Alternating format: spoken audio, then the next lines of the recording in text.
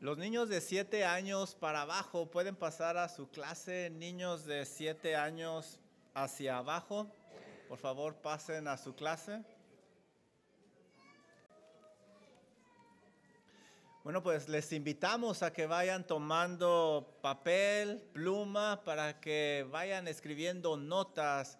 Como siempre les decimos, ustedes no saben cuándo podrán compartir este estudio o cuándo les será de beneficio a ustedes nuevamente. Cuando Saúl llega a este capítulo número 13, él está en la cúspide de su reinado. Tiene un testimonio íntegro, cuenta con una excelente relación con el profeta de Dios, Samuel. Tiene el apoyo de todo el pueblo está unificado. Es más, viene de una gran victoria militar. Pero lo más importante es que cuenta con la comunión de Dios. Él tiene la ayuda de Dios. Dios le ha equipado con todo lo que él necesita para que sea un rey exitoso. Pero desafortunadamente, en este capítulo, el reinado de Saúl va a comenzar a desmoronarse. La Biblia tiene una gran cantidad de personajes bíblicos que nos alertan que están como Saúl, que tienen todo para hacer cosas grandes por su Dios, pero por sus locuras, terminan siendo un juguete del diablo. Tenemos el ejemplo de Acán. Hermanos, Acán ya estaba en la tierra prometida, pero murió apedreado a causa de su ambición, una locura. Tenemos el ejemplo de Sansón, el cual contaba con una fuerza sobrenatural, pero terminó siendo el juguete de los filisteos a causa de sus locuras. ¿Qué tal Judas? Judas estuvo con el Señor Jesucristo por 3 años, pero terminó sirviéndole al mismo diablo. El día de hoy seremos testigos de cómo Saúl se va a unir a esta lista de personas que tenían todo para hacer cosas grandes para Dios y terminaron siendo un juguete del diablo.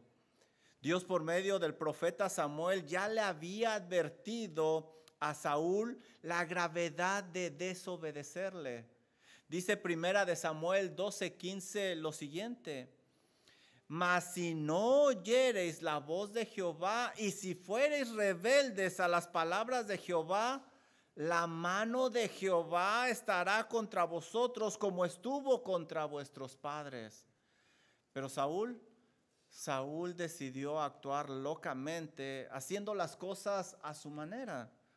Es mi oración que este estudio, en verdad, sea un despertar, una alerta para cada uno de nosotros.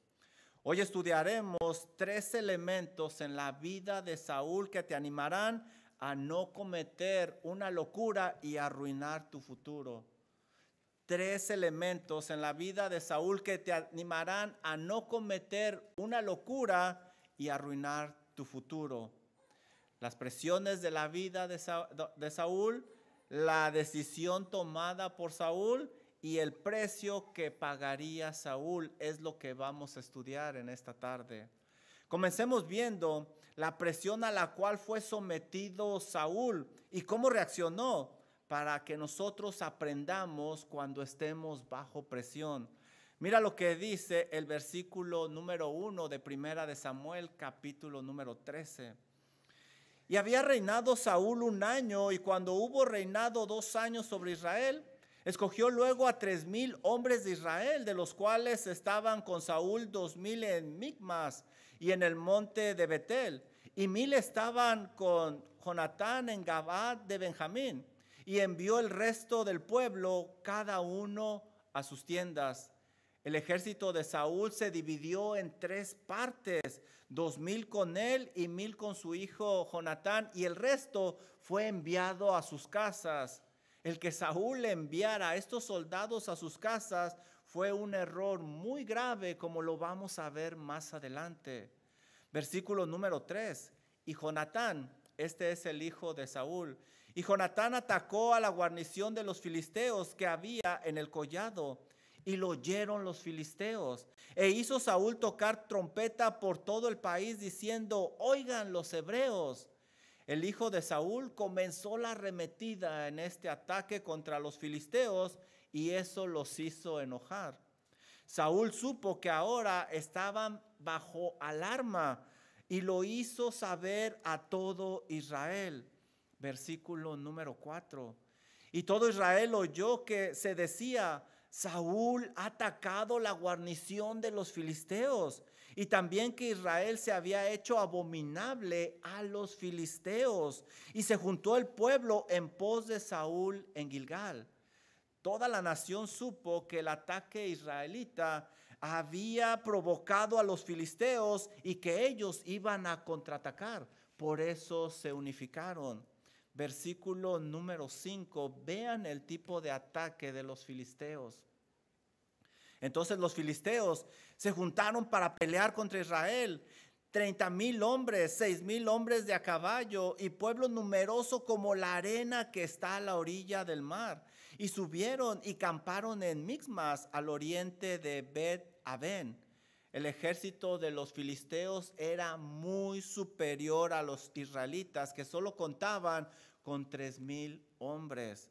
Humanamente hablando, no había posibilidad de que los israelitas ganaran esta batalla. Además, ellos venían, los filisteos, con carros de guerra, lo cual les daba una ventaja más grande. Y como veremos más adelante, estaban bien armados y los israelitas no contaban con armamento. Versículo número 6. Cuando los hombres de Israel vieron que estaban en estrecho porque el pueblo estaba en aprieto, se escondieron en cuevas, en fosos, en peñascos, en rocas y en cisternas. El pueblo de Israel, al verse superado por el ejército enemigo, tuvieron que huir y tuvieron que esconderse. Versículo 7. Y algunos de los hebreos pasaron el Jordán a la tierra de Gad y de Galaad, pero Saúl permanecía aún en Gilgal y todo el pueblo que iba tras él temblando. El ejército israelita se esparció, pero Saúl permaneció en Gilgal, pero el pueblo estaba muerto de miedo. Así no se puede pelear. Ellos sabían lo delicado de la situación y que sus vidas estaban en peligro, en un grave peligro. Definitivamente necesitaban un verdadero milagro para poder salir de esa situación tan peligrosa. ¿Qué debía de hacer el rey de Israel, Saúl, y el ejército ante tal peligro? Dios ya se los había dicho anteriormente. Permítanme leerles Deuteronomio 20, del 1 al 4, lo que ellos debían de hacer. Dice el Señor: cuando salgas a la guerra contra tus enemigos, como en este caso contra los enemigos filisteos, si vieres caballos y carros, como en este caso, y un pueblo más grande que tú, como en este caso, no tengas miedo de ellos. Dios ya les había dicho que no tuvieran temor. ¿Por qué? Mira lo que dice el resto del versículo. Porque Jehová tu Dios está contigo. No debían dejarse llevar por su vista, sino por la fe en Dios. Dice el resto del versículo: Dios te sacó de la tierra de Egipto. El Señor les da un ejemplo de cómo es poderoso y cómo cuida de ellos. Versículo 2. Y cuando os acerquéis para combatir, se pondrá de pie el sacerdote y hablará al pueblo. El sacerdote jugaba un papel muy importante. Y el sacerdote dirá: oye Israel, vosotros os juntáis hoy en batalla contra vuestros enemigos. No desmaye vuestro corazón, no temáis, ni os azotéis, ni tampoco os desalentéis delante de ellos. Porque Jehová vuestro Dios va con vosotros para pelear por vosotros contra vuestros enemigos y para salvarlos. La presencia del sacerdote era clave, era importante porque animaría al pueblo a confiar en Jehová de los ejércitos. La victoria para Israel no estaba en la cantidad de soldados, ni en el armamento, ni en la estrategia militar. La victoria para Israel estaba en su fe. Tenían que confiar en su Dios plenamente y obedecerle. Esta presión llegó al rey de Israel. Estaba desesperado porque Samuel, quien le había prometido que iba a llegar, no llegaba. Miren el versículo número 8. Y Saúl y él esperó 7 días conforme el plazo que Samuel había dicho. Hasta aquí, Saúl va bien, está esperando al sacerdote, al profeta de Dios. Pero Samuel no venía a Gilgal y el pueblo se le desertaba. Samuel había prometido que realizaría los sacrificios propios de la batalla. Saúl tenía que esperar 7 días, como se dice, primera de Samuel, capítulo 10, versículo 8. Pero el tiempo pasaba y Samuel no llegaba y el pueblo iba dejando a Saúl. Los filisteos se iban acercando cada vez más y más y el ejército ejercía una gran presión sobre ellos. Los enemigos estaban armados fuertemente y ellos no contaban con armas, como dice el versículo 22 de este capítulo. El pueblo estaba aterrorizado y estaba dejando solo a Saúl poco a poco. Humanamente hablando, el rey Saúl estaba bajo una presión increíble. Yo me pregunto cuando leo esto, ¿y dónde está Dios? ¿Por qué permite esta situación? ¿Por qué no ayuda a Samuel para que llegue y ayude a Saúl y puedan ofrecer el holocausto? ¿Por qué? Definitivamente, el que no llegara Samuel no era una coincidencia. Nosotros creemos en un Dios soberano que estaba permitiendo esta situación. El Señor estaba obrando detrás de escena para mostrarle a Saúl dónde estaba realmente su corazón. ¿Sabes? Las presiones de la vida son como el agua caliente. Saca lo que realmente hay en la bolsita de té. Dios en su soberanía permite presiones en tu vida para que te des cuenta dónde realmente está tu fe en Dios. Eso es lo que estamos viendo aquí. ¿Qué harías tú en una situación así? ¿Esperar tal como lo pide Dios o ceder a la presión del pueblo y de los enemigos y lanzarte a pelear? Veamos qué va a hacer Saúl. ¿Qué decisión tomó el rey de Israel? Ya vimos la presión de Saúl, que fue nuestro punto número 1. Ahora nuestro punto número 2 va a ser la decisión tomada por Saúl. Miren la decisión que él tomó, versículo número 9. Entonces dijo Saúl, traedme holocausto y ofrenda de paz, y ofreció el holocausto. Saúl decidió hacer sus propias reglas y no esperar a que llegara el profeta de Dios para que él ofreciera el holocausto. Saúl no era ni sacerdote ni profeta, él era el rey de Israel. Ese no era su trabajo.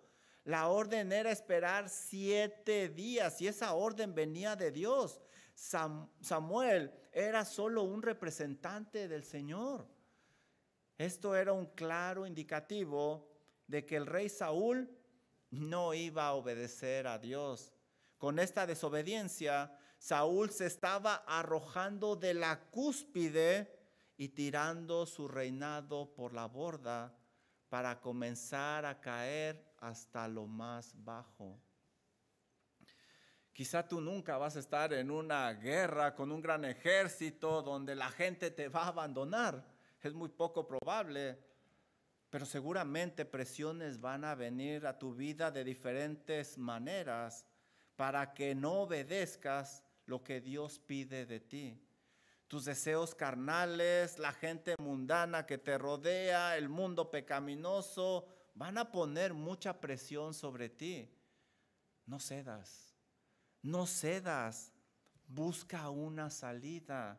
Dios es fiel y siempre provee una salida para su pueblo. Dice 1 Corintios 10:13 que no nos ha sobrevenido ninguna tentación que no sea humana, pero fiel es Dios que no os dejará ser tentados más de lo que podáis resistir, sino que juntamente con la tentación dará la salida para que podáis soportar. No cedas. No conozco una persona que se haya arrepentido por no ceder a la presión, pero sí conozco muchos que se han arrepentido por haber cedido a las presiones y haber caído en pecado. Miren lo que dice el versículo 10, una coincidencia, diría el mundo. Y cuando Saúl acababa de ofrecer el holocausto, ¿qué creen que pasó? He aquí Samuel que venía y Saúl salió a recibirle para saludarle. Qué gran casualidad, ¿no crees? En cuanto terminó Saúl de ofrecer el holocausto, llega Samuel. La realidad es que no existe tal cosa como coincidencia o casualidad, sino el Dios soberano trabajando en la vida de las personas. Dios lo ordenó así para que saliera lo que realmente había en el corazón de Saúl y que todos nosotros lo pudiéramos ver. Si tan solo hubiera esperado Saúl un poquito más de tiempo, Dios le hubiera bendecido, pero por el contrario, somos testigos de que ha comenzado el declive del reinado de Saúl. Este es el pecado de muchas personas. No quieren esperar. Se adelantan al tiempo de Dios y terminan cayendo en pecado horriblemente. Las cosas en el tiempo de Dios son las que salen bien, hermano. Hay que aprender a esperar en el Señor. Versículo número 11, miren lo que le dice Samuel a Saúl. Entonces Samuel dijo, ¿qué has hecho? Obviamente, esta es una pregunta retórica. Samuel sabía exactamente lo que Saúl había hecho. La pregunta es una gran exclamación que expresaba la intensidad del pecado del rey de Israel. Dice el resto del versículo, y Saúl respondió, lo siento, perdóname, he pecado. ¿Así dice tu Biblia? No. Y Saúl respondió, porque vi. Y eso es clave. Con sus palabras, con estas palabras, porque vi, Saúl muestra su nivel espiritual real. Indica que anda por vista y no anda por fe, como lo cantamos hace rato. Dios ya le había prometido que estaría con él y se lo había demostrado anteriormente. Dice 1 Samuel 10:9 que ya estudiamos. Y cuando te haya sucedido estas señales, Saúl, haz lo que te viniera a la mano porque Dios está contigo. 1 Samuel 11:6. Al oír Saúl estas palabras de amenaza de los enemigos, el Espíritu de Dios vino sobre él con poder. Saúl debía de enfrentar esta dura situación con la fe puesta en el Señor, no con los ojos puestos en los filisteos. El creyente anda por fe y no por vista. ¿Qué más dijo Saúl? Versículo número 11. Y Saúl respondió, porque vi, el pueblo se me desertaba y que tú no venías dentro del plazo señalado y que los filisteos estaban reunidos en Micmas. Saúl, lejos de reconocer su pecado de desobediencia, ahora está descargando su culpabilidad en los demás. Parecía que Saúl le está diciendo a Samuel, ¿sabes qué, Samuel? Pues ¿qué querías que hiciera? La culpa es del pueblo que me está dejando y de los filisteos que me están atacando. Además, la culpa es tuya, Samuel. Tú dijiste que en 7 días ibas a venir y no llegabas. Saúl, a pesar de estar consciente de su desobediencia, no aceptó su responsabilidad. Y lo único que dio fueron excusas que no tenían ningún valor ante Dios. ¿Te fijaste las palabras de Saúl? Pon atención en esto. Me dije. Este verso refleja este aspecto pecaminoso en quién está pensando Saúl. ¿Te fijaste? Contra mí. Y yo no he implorado. Me esforcé. Yo ofrecí. Para este rey, lo importante no es el pueblo, mucho menos el Dios del pueblo. Lo importante es Él mismo. Su seguridad está por encima de todos. Otra cosa horrible que vemos en este versículo es que Saúl está usando el holocausto como un amuleto. No importa cómo lo haga o qué tan sucias tenga sus manos, con tal de que lo haga, bueno, pues vamos a darle para adelante. Él dice que quería implorar el favor de Dios y esto se escucha muy espiritual, pero ¿lo habrá aceptado Dios? ¿Lo habrá recibido? Mira lo que le va a decir Samuel más tarde, unos capítulos más adelante, primera de Samuel 15:22 dice, y Samuel le dice a Saúl, ¿se complace Jehová tanto en los holocaustos y víctimas como en que se obedezcan a las palabras de Jehová? Ciertamente el obedecer es mejor que los sacrificios y el prestar atención que la grosura de los carneros. En otras palabras, no sirvió de nada ese sacrificio. Es imposible obtener la ayuda de Dios mediante la desobediencia. Mira, el vocabulario religioso que él usa es interesante. Como podemos ver, Saúl sabe el vocabulario cristiano, pudiéramos decir en nuestros días, pero la realidad es que él no tiene una devoción a Dios. Este es un elemento que engaña a muchos. Mira cómo habló Saúl. No he implorado el favor de Dios, como si fuera alguien que vive en oración constantemente. Pero se oye bonito a pantalla, ¿no crees? Me esforcé como si hubiera dado un paso de fe enorme. Y luego dice, ofrecí holocausto, como si fuera un erudito en la ley mosaica levítica de los sacrificios. Saúl, como muchos, se sabe las respuestas correctas, habla muy espiritual, pero la realidad es que su corazón no está con el Señor. Bien dice el Señor Jesucristo en Mateo 15:8, este pueblo se sabe el vocabulario, este pueblo de labios me honra, pero su corazón que yo puedo ver está lejos, muy lejos de mí, y ese es el caso de Saúl. No te engañes, querido hermano, amigo. Si no haces las cosas a la manera de Dios, Él no las va a aceptar por más que las maquilles, por más que descargues tu responsabilidad ante los demás. Ante Dios no hay excusa. Para Dios lo más importante antes que hacer sacrificios es obedecer, obedecer. Juan 14:15 dice, si me amáis, guardad mis mandamientos.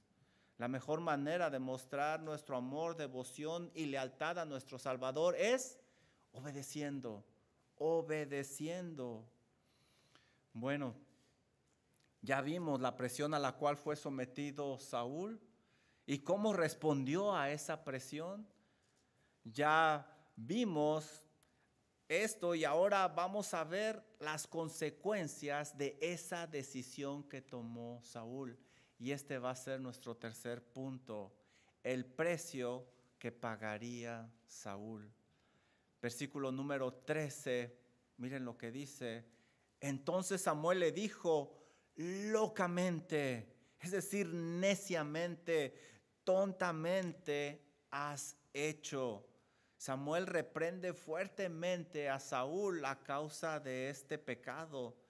Actuar locamente es comportarse de una manera que manifiesta una falta de sabiduría, de entendimiento. Es actuar sin pensar, es actuar sin medir las consecuencias de nuestros actos.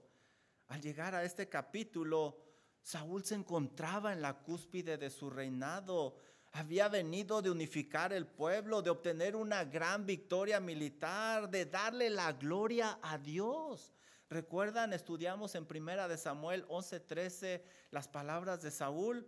Saúl dijo: no morirá ninguno, porque hoy Jehová ha dado salvación en Israel. Pero ahora locamente, Saúl, el rey de Israel, ha decidido aventarse de la cima por medio de una locura hacia el precipicio de la desobediencia. ¿Dónde quedó ese Saúl que comenzó obedeciendo y dependiendo de Dios? ¿Dónde está? ¿Qué pasó con él? Se fue. Realmente se fue para no regresar. Y aquí comienza su declive con tan solo una locura que tendrá un alto precio. Los grandes declives, así es como comienzan, con una sola locura pecaminosa. No es verdad lo que la mayoría dice: no va a pasar nada. En mi caso va a ser diferente. No, yo voy a estar bien. El pecado es muy, muy sutil. Te lleva a dar el primer paso, la primera mordida, para que después no puedas detenerte. ¿Qué se dirá de ti en algunos años? Todo va a depender de tu obediencia el día de hoy. Miren lo que dice el resto del versículo 13. Locamente has hecho. No guardaste el mandamiento de Jehová tu Dios que él te había ordenado. Saúl no desobedeció al profeta de Dios, sino a Dios, quien le había dado la orden por medio del profeta. No guardó el mandamiento de Dios, es decir, no lo valoró, no lo apreció, no lo atesoró. Por el contrario, despreció la ley de Dios horriblemente, como si no tuviera ningún valor. Esto realmente es una radiografía de corazón de Saúl que muestra que había rebeldía en él. Muy escondida, muy sutil, pero ahí estaba en ese corazón. Ese corazón no iba a obedecerle a Dios. A partir de este momento vas a ver tú que es desobediencia tras desobediencia. Saúl quería hacer sus propias reglas, vivir a su manera y no seguir las órdenes de Dios. Indirectamente, si pones atención, Saúl se está creyendo más sabio que Dios, por eso está haciendo las cosas a su manera. Por eso él quiere tomar el control desde este momento. Pero eso lo va a pagar muy caro. Samuel, como fiel profeta de Dios, ya le dijo a Saúl que ese holocausto que ofreció está mal, estuvo grave, pero ahora le va a dar las consecuencias, el precio de su locura. Mira lo que dice el final de este versículo 13. Pues ahora Jehová hubiera, y subraya esa palabra hubiera, porque no sé tú, pero yo la encuentro muy triste. Hubiera confirmado tu reino sobre todo Israel para siempre, para siempre. Esto aseguraría la descendencia, pero no más. Mas ahora tu reino no será duradero. Samuel le dice el precio de su locura. Comenzó con la pérdida de su reinado. Samuel no está mintiendo. Si no hubiera desobedecido a Dios, Dios hubiera confirmado su reino. Pero tampoco esto le tomó por sorpresa a Dios, quien es omnisciente. Sabía lo que Saúl iba a hacer. Porque recuerden, que no se nos olvide, Este es el rey que escogió el pueblo, no es el rey que eligió el Señor. A este rey Dios le dio el permiso de gobernar, pero nunca le dio su bendición. El pastor Luis Contreras dice lo siguiente al respecto: Dios le dio todo a Saúl para ser un buen rey, pero Saúl hizo todo para ser un rey malo. Qué triste, en verdad qué triste, cuando vemos personas creyentes que tenían todo para destacar y terminan siendo la burla del mundo como Saúl. Mira lo que dice el versículo 14, una cosa más que le acontecería. Jehová se ha buscado un varón conforme a su corazón, el cual Jehová ha designado para que sea príncipe sobre su pueblo, por cuanto tú no has guardado lo que Jehová te mandó. Y levantándose Samuel, subió a Gilgal, a Gabad de Benjamín. El siguiente castigo a causa de su locura es que la línea real va a cambiar a otra familia. Su pecado ahora está afectando a sus hijos, a sus descendientes, quienes van a perder los privilegios reales que ahora tenían. Esto es una gran pena, ya que como vamos a estudiar en el próximo capítulo, su hijo Jonatán es un varón temeroso de Dios, pero a causa de la locura de su padre, no podrá llegar a ser el próximo rey de Israel. ¿Cómo causa tristeza, hermanos, cuando vemos a tantas familias que a causa de la locura de sus padres viven en dificultad, viven en problemas? Una locura afecta terriblemente el futuro de cada miembro de la familia, como lo vemos en el caso de Saúl. En este punto es donde se va a cumplir la profecía que indica que el rey eterno vendría de la tribu de Judá. Génesis 49:10. Saúl no podía hacer el cumplimiento de esa profecía porque el rey que Dios había prometido y que reinaría eternamente tendría que venir de la tribu de Benjamín. Dice Génesis 49:10 lo siguiente: de la tribu de Judá: no será quitado el cetro de Judá, ni el legislador de entre sus pies, hasta que venga Silo y a él se consagrarán los pueblos. Saúl era de la tribu de Benjamín, pero el rey, el próximo rey, vendrá de la tribu de Judá hasta llegar a nuestro Señor Jesucristo. Dios estaba buscando un hombre con espiritualidad, mientras, si tú recuerdas, el pueblo estaba buscando a un hombre con personalidad únicamente, como el resto de las naciones. Si te identificas con Saúl y estás en una situación de mucha presión, quizá presión de la gente, del temor, el deseo carnal, de hacer tus propias reglas, el impulso, qué sé yo, si estás bajo alguna presión, vete en este espejo y arrepiéntete. No actúes locamente, estás a punto de cambiar el curso de tu vida. Pon tu mirada en Dios y no en el hombre. Espera en el tiempo de Dios. No actúes precipitadamente. Confía en Dios, obedécele, vive por fe y no por vista. No actúes locamente por lo que más quieras. Pero la locura mayor que puedes cometer es ignorar el mensaje de la palabra de Dios que te está alertando en esta noche. Esa sería la locura más grande, cerrando tus oídos para seguir locamente con esa locura. Por lo que más quieras, arrepiéntete. No tires todo a la borda como lo hizo Saúl. ¿Qué hizo Saúl después de esta reprensión? ¿Se arrepintió? ¿Buscó a Dios profundamente en oración? ¿Tú qué harías? ¿Tú qué harías?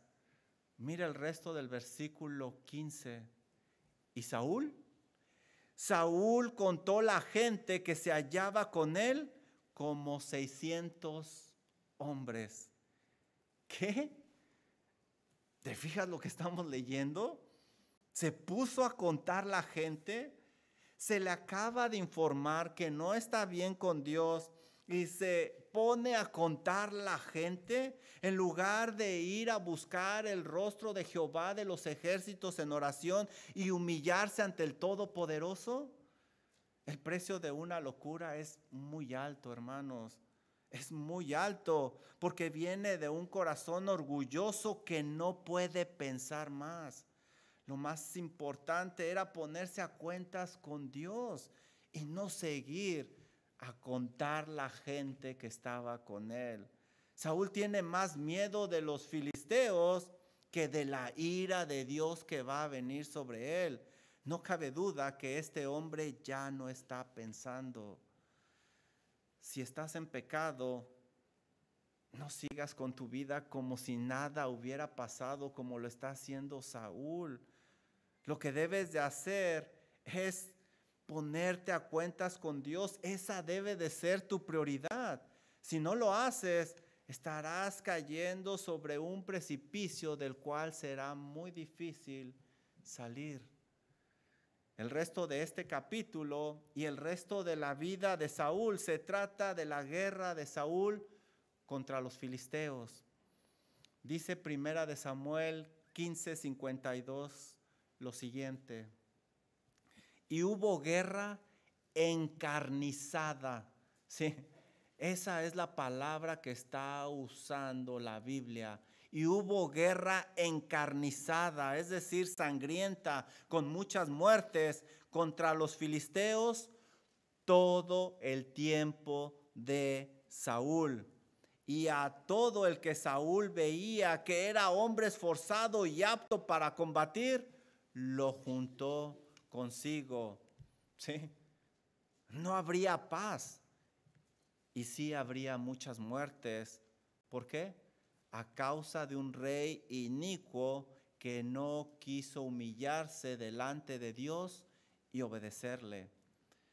¿Cuántas personas no viven una vida batalla tras batalla tras batalla como Saúl a causa de su pecado? ¿Qué diferencia sería si estas personas doblaran sus rodillas y buscaran el rostro de Dios arrepentidos, buscando al príncipe de paz? Dice Proverbios 16:7. Cuando los caminos del hombre son agradables a Jehová, ¿qué sucede? Aún a sus enemigos hace estar en paz con él. Para experimentar una verdadera paz, Saúl lo primero que tenía que hacer es buscar la paz de Dios, pero no lo hizo. No lo hizo. Termino con esto. Se dice que la reputación de toda una vida de un hombre depende de la conducta de un solo minuto. Y la reputación de Saúl caerá hasta lo más bajo por una locura cometida en un minuto. Hermano, una locura, solo una locura tiene un alto precio. Una locura descalifica a un pastor del ministerio. Una locura, solo una locura lleva a la jovencita a perder su pureza. Una locura, solo una locura introduce al joven al mundo de las drogas, del cual va a ser casi imposible que salga. Una locura, solo una locura le roba la credibilidad y la reputación a un hombre. Una locura, solo una locura destruye la confianza de un hombre. Una locura, sí, solo una locura destruye iglesias, ministerios, ministros, naciones, familias, padres, madres e hijos. La locura de Adán afectó a cada ser humano de la creación hasta este momento. La locura de Abraham provocó un conflicto en el Medio Oriente. Hasta hoy podemos apreciar los estragos de esa locura. La locura de Moisés al golpear la roca no permitió que él entrara a la tierra prometida, y eso que sacó a la gente y estuvo con ellos en el desierto por 40 años. La locura de David hizo que la espada nunca se apartara de su casa hasta que murió.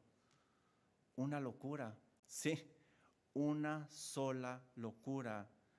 La única solución para no caer en una locura es ir en arrepentimiento y fe a Cristo Jesús.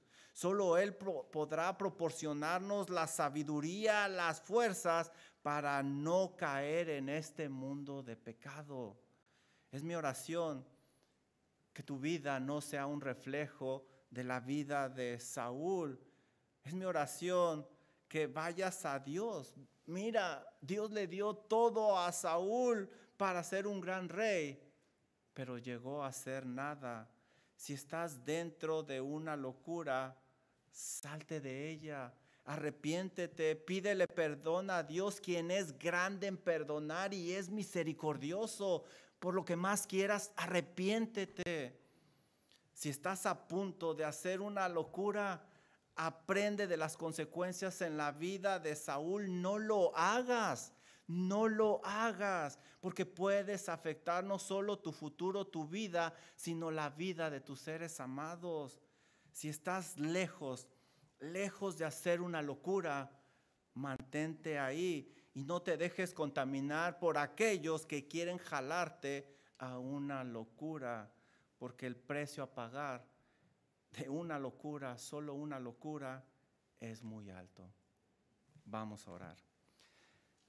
Amado Señor y Dios y Padre Celestial, gracias por su palabra, Señor, esta gran alerta.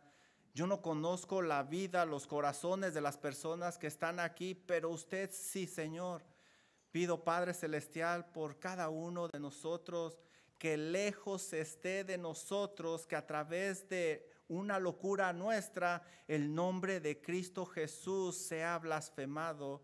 Al contrario, Señor, que seamos obedientes, Padre Celestial, y que por medio de nuestra vida se dé honra y gloria a su santo nombre. Ayude a aquellos que quizás están en medio de pecado, en medio de una locura. Tenga misericordia, toque esos corazones, Padre Celestial, para que no caigan en este abismo en el cual quizás no podrán salir.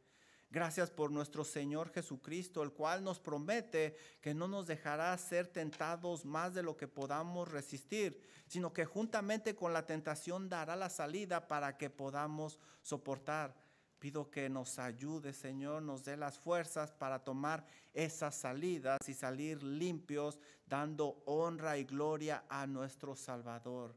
Gracias, Padre Celestial, porque este mensaje de alerta puede despertar a muchos a no cometer una locura. Que su Santo Espíritu obre en cada corazón. Se lo suplicamos, se lo imploramos en el nombre de Cristo Jesús. Amén. Por favor, pónganse de pie y vamos a alabar y cantar una vez más, cantando Construiré mi vida. Vamos a alabar a nuestro Dios todos juntos.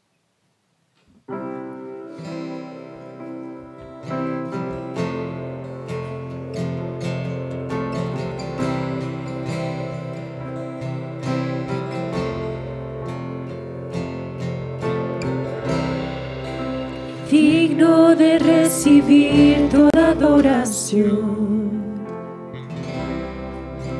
digno de recibir hoy esta canción, digno de entregar de mi corazón, vivo por ti.